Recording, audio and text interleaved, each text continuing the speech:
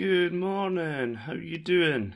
I'm Steve and this is the Football Stadium Prince podcast.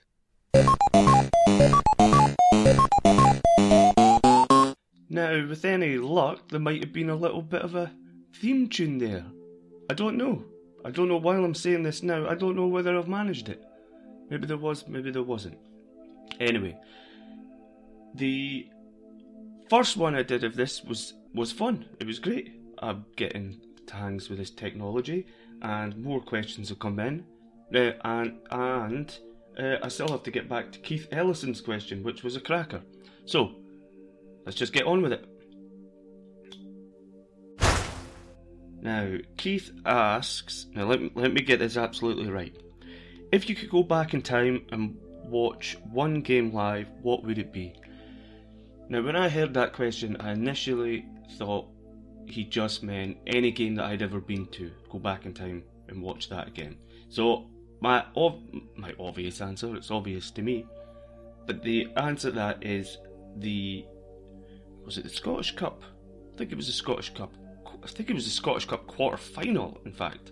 And it was Brecon versus St Johnstone, 2011, when we were 2-1 down, and Rory McAllister scored in what felt like, in my memory, what felt like the 94th minute, down the coo shed, where me and my mate Stevie Moe, my dad and his stepdad were watching it, along with what felt like the whole of Brecon, scoring down that end to equalise. Turns out it was actually, I think, the 78th minute, but still late enough.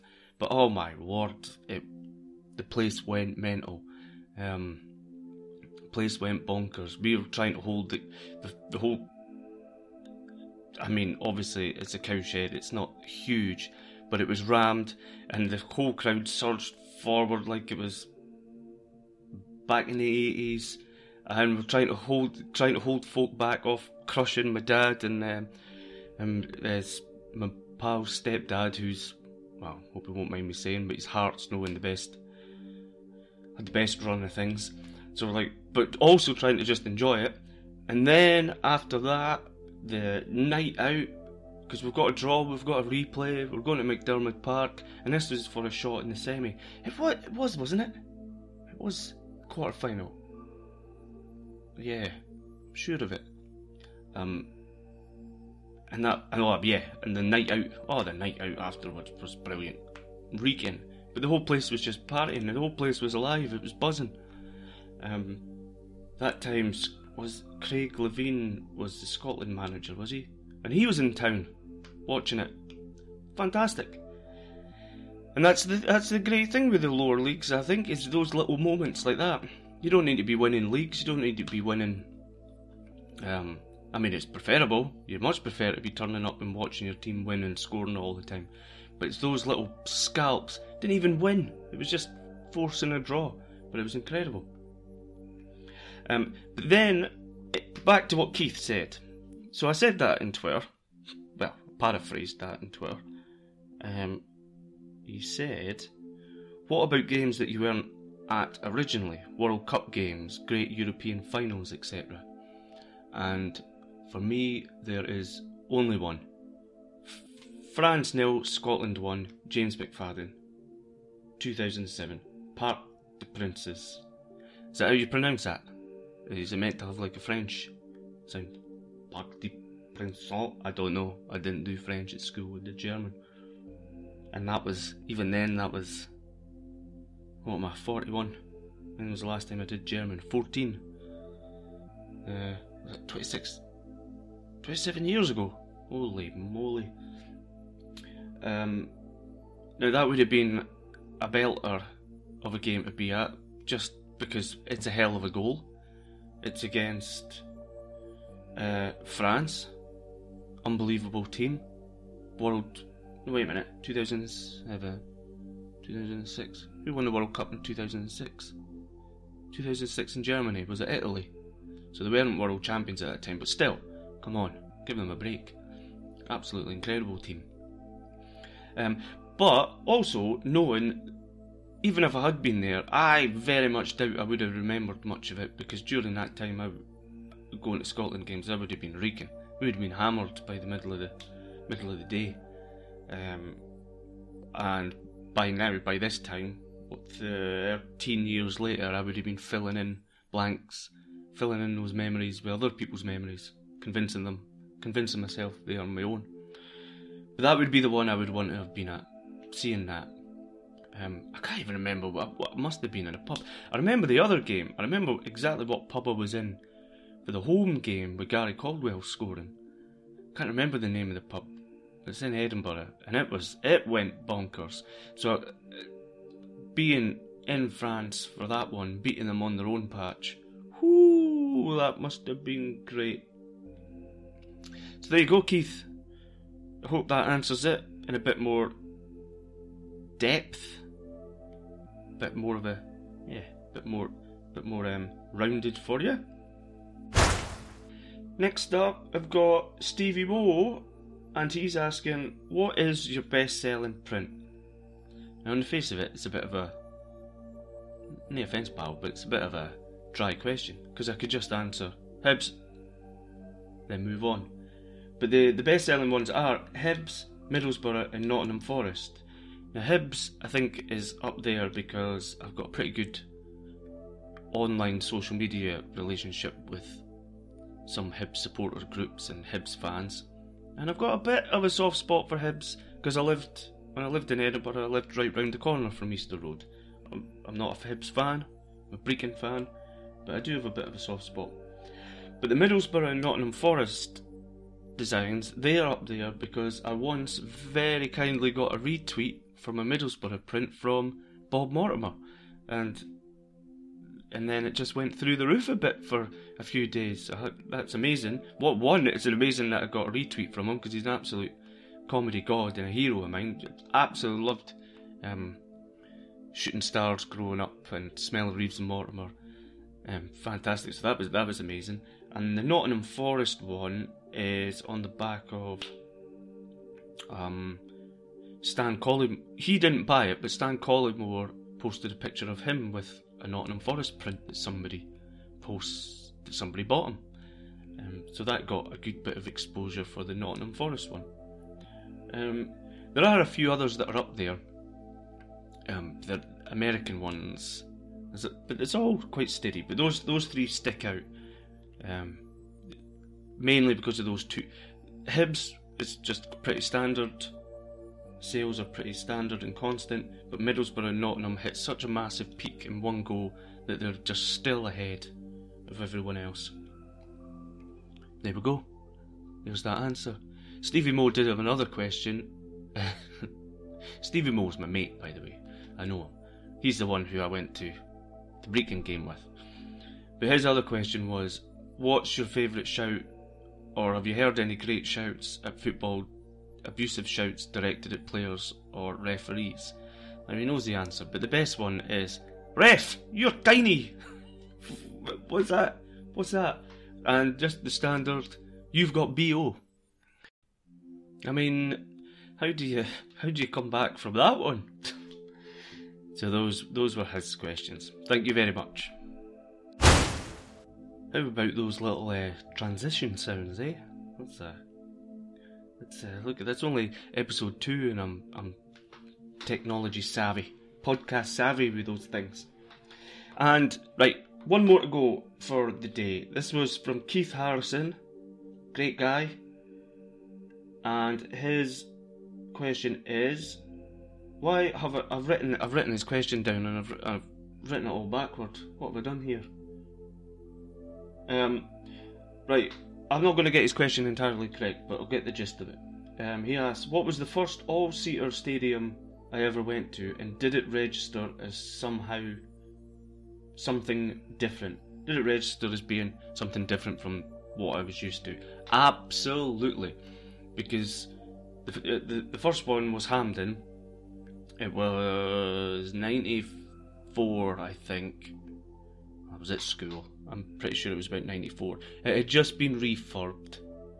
It had been given a lick of paint and all seaters.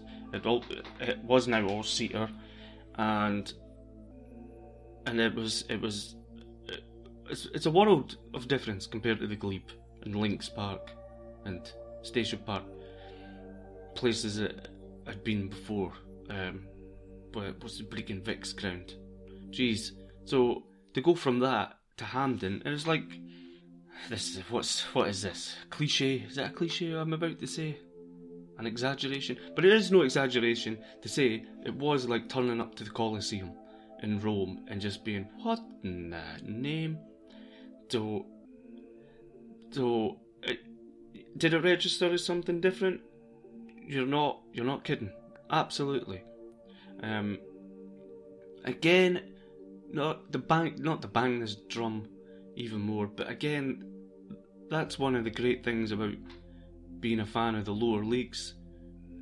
Every so often you get to go to these venues that blow your mind. You've put in your dues, you've been standing outside watching football every Saturday, and then all of a sudden you've got a roof over your head, watching it from the comfort of a seat, rather than standing at a barrier. And that's not to take anything away from standing at games. I love standing at games. That's where I watch football down here at Enfield. You can stand pitch side with a pint in your hand and watch the game. It's fantastic. But yeah, did it register as something different? Absolutely. And then there was a second part of his question, which was, can I pick out an all-seater stadium with character? And yeah, I don't think just because they're all-seaters it necessarily takes away character. Some of the newer ones all seem a bit soulless, a bit empty, a bit, what would you call it, like identikit, Lego stadiums. Pick your own disparaging name for them. But the transition to being all-seater after the tragic Hillsborough disaster didn't take away some of the character. I mean, I've been Upton Park. It was incredible. I loved Upton Park. I understand why they maybe wanted to go to London Stadium, bigger stadium, hoped that it would attract better players. But Upton Park was just great. It was the most, I don't know if this sounds odd, but it just felt like a proper English ground, proper old school. Not grimy isn't the word, but like, this is what football is. It was four stands, all different. It felt intimidating. It felt like a proper place to play football. I really like Craven Cottage. I used to live down Fulham for a couple of years, 2, 3, 4 years. Can't remember. So I used to go to Craven Cottage quite a bit, and it has character. It's got the cottage, the house, just sitting in the corner. Archibald Leach stand or facade, sitting right on the banks of the Thames. And then obviously for a time it had that amazing Michael Jackson statue. So you can't get much more character than a Michael Jackson statue. But yeah, so those two stick out in my head and have wonderful character of places I've been anyway. And I will also chuck because it's my favourite ground, or the favourite game I've ever been to, and it was all-seater, is El Cilindro in Buenos Aires. That's it. I've only done 2 podcasts, and it's been mentioned twice. But it's a huge big bowl, a massive big cauldron. It's in that typical South American style where they're not like seats like we get with the back and all that. It's like concrete steps with the sort of wooden seats, like just for your bum, plonked onto them. And what is it, 50? I'm going to take a guess, 50-odd thousand of those in that cauldron. It was amazing. The pitch had a moat going round it, which I could only assume is to stop fans from spilling on and getting at players. A moat with this high 6-foot wall, and it had kids down there just standing on this thin wall bit, and if you dropped in, God knows how you were getting out. But when would it have been built? I mean, again, I'd have to take a stab and say, looking at looking at the style of it from the outside, I would have said, the 50s from the look of it, but it's exactly the kind of ground that I love. It's concrete, it's solid, it feels like it's been there a lifetime, and it never really had, it's probably had, I mean, when did I go? 10 years ago. It's probably had a lick of paint and everything since I've been, but even just the build up to it and the atmosphere. Now I'm just talking about my favourite game. I'm not actually answering Keith's question. So, but yeah, I'll swing back round. Craven Cottage, Upton Park. It's a shame or the bowling ground, it's a shame it's gone. I hope when Fulham do their ground up, they somehow manage to retain a bit of what makes it special. I suppose a little bit the thing that makes Craven Cottage special is that it's quite, in English Premiership terms, quite small, so it's intimate. It's just that there might be newer stands, but it's square, it's 4 stands, they're close to the pitch, and it just feels like what football is meant to be. So there we are. I think that's it. Thanks for those questions. Hopefully I'll get more, because again, this is fun. I get to talk, I'm getting to practice talking. I'm getting better at it. Well, I can't really judge that. I feel like I'm getting better at it. So, I need to go and cut this together. Although when you hear this, that should all be cut together and have all those transitions. Bit of a theme tune. If I can find one for free that won't get me into trouble. And yesterday I went out to. I had to go out for a walk because I need to try and go out for a walk every day. And I tried to record one of the answers while out on my walk, but it didn't really work. No, why am I lying? It's not that it didn't work. It's that there was too many people around, and I felt embarrassed trying to talk into my headphone microphone while walking. So I need to get over myself and give it a bash to see if it'll work. Why I would be doing it outside, I don't know, but it's just that I go out every day, and why not use that time a little bit productively to answer a question that I can then drop into one of these. So there we go. Thank you very much if you've stuck around to the end. Once again, please check out footballstadiumprints.com. It'd be weird if you're listening to this and you haven't checked it out, because I would imagine that's where you've found this podcast from. But please tell your friends, tell them all, tell everybody you know, especially on the run up to Christmas. Get your orders in quick.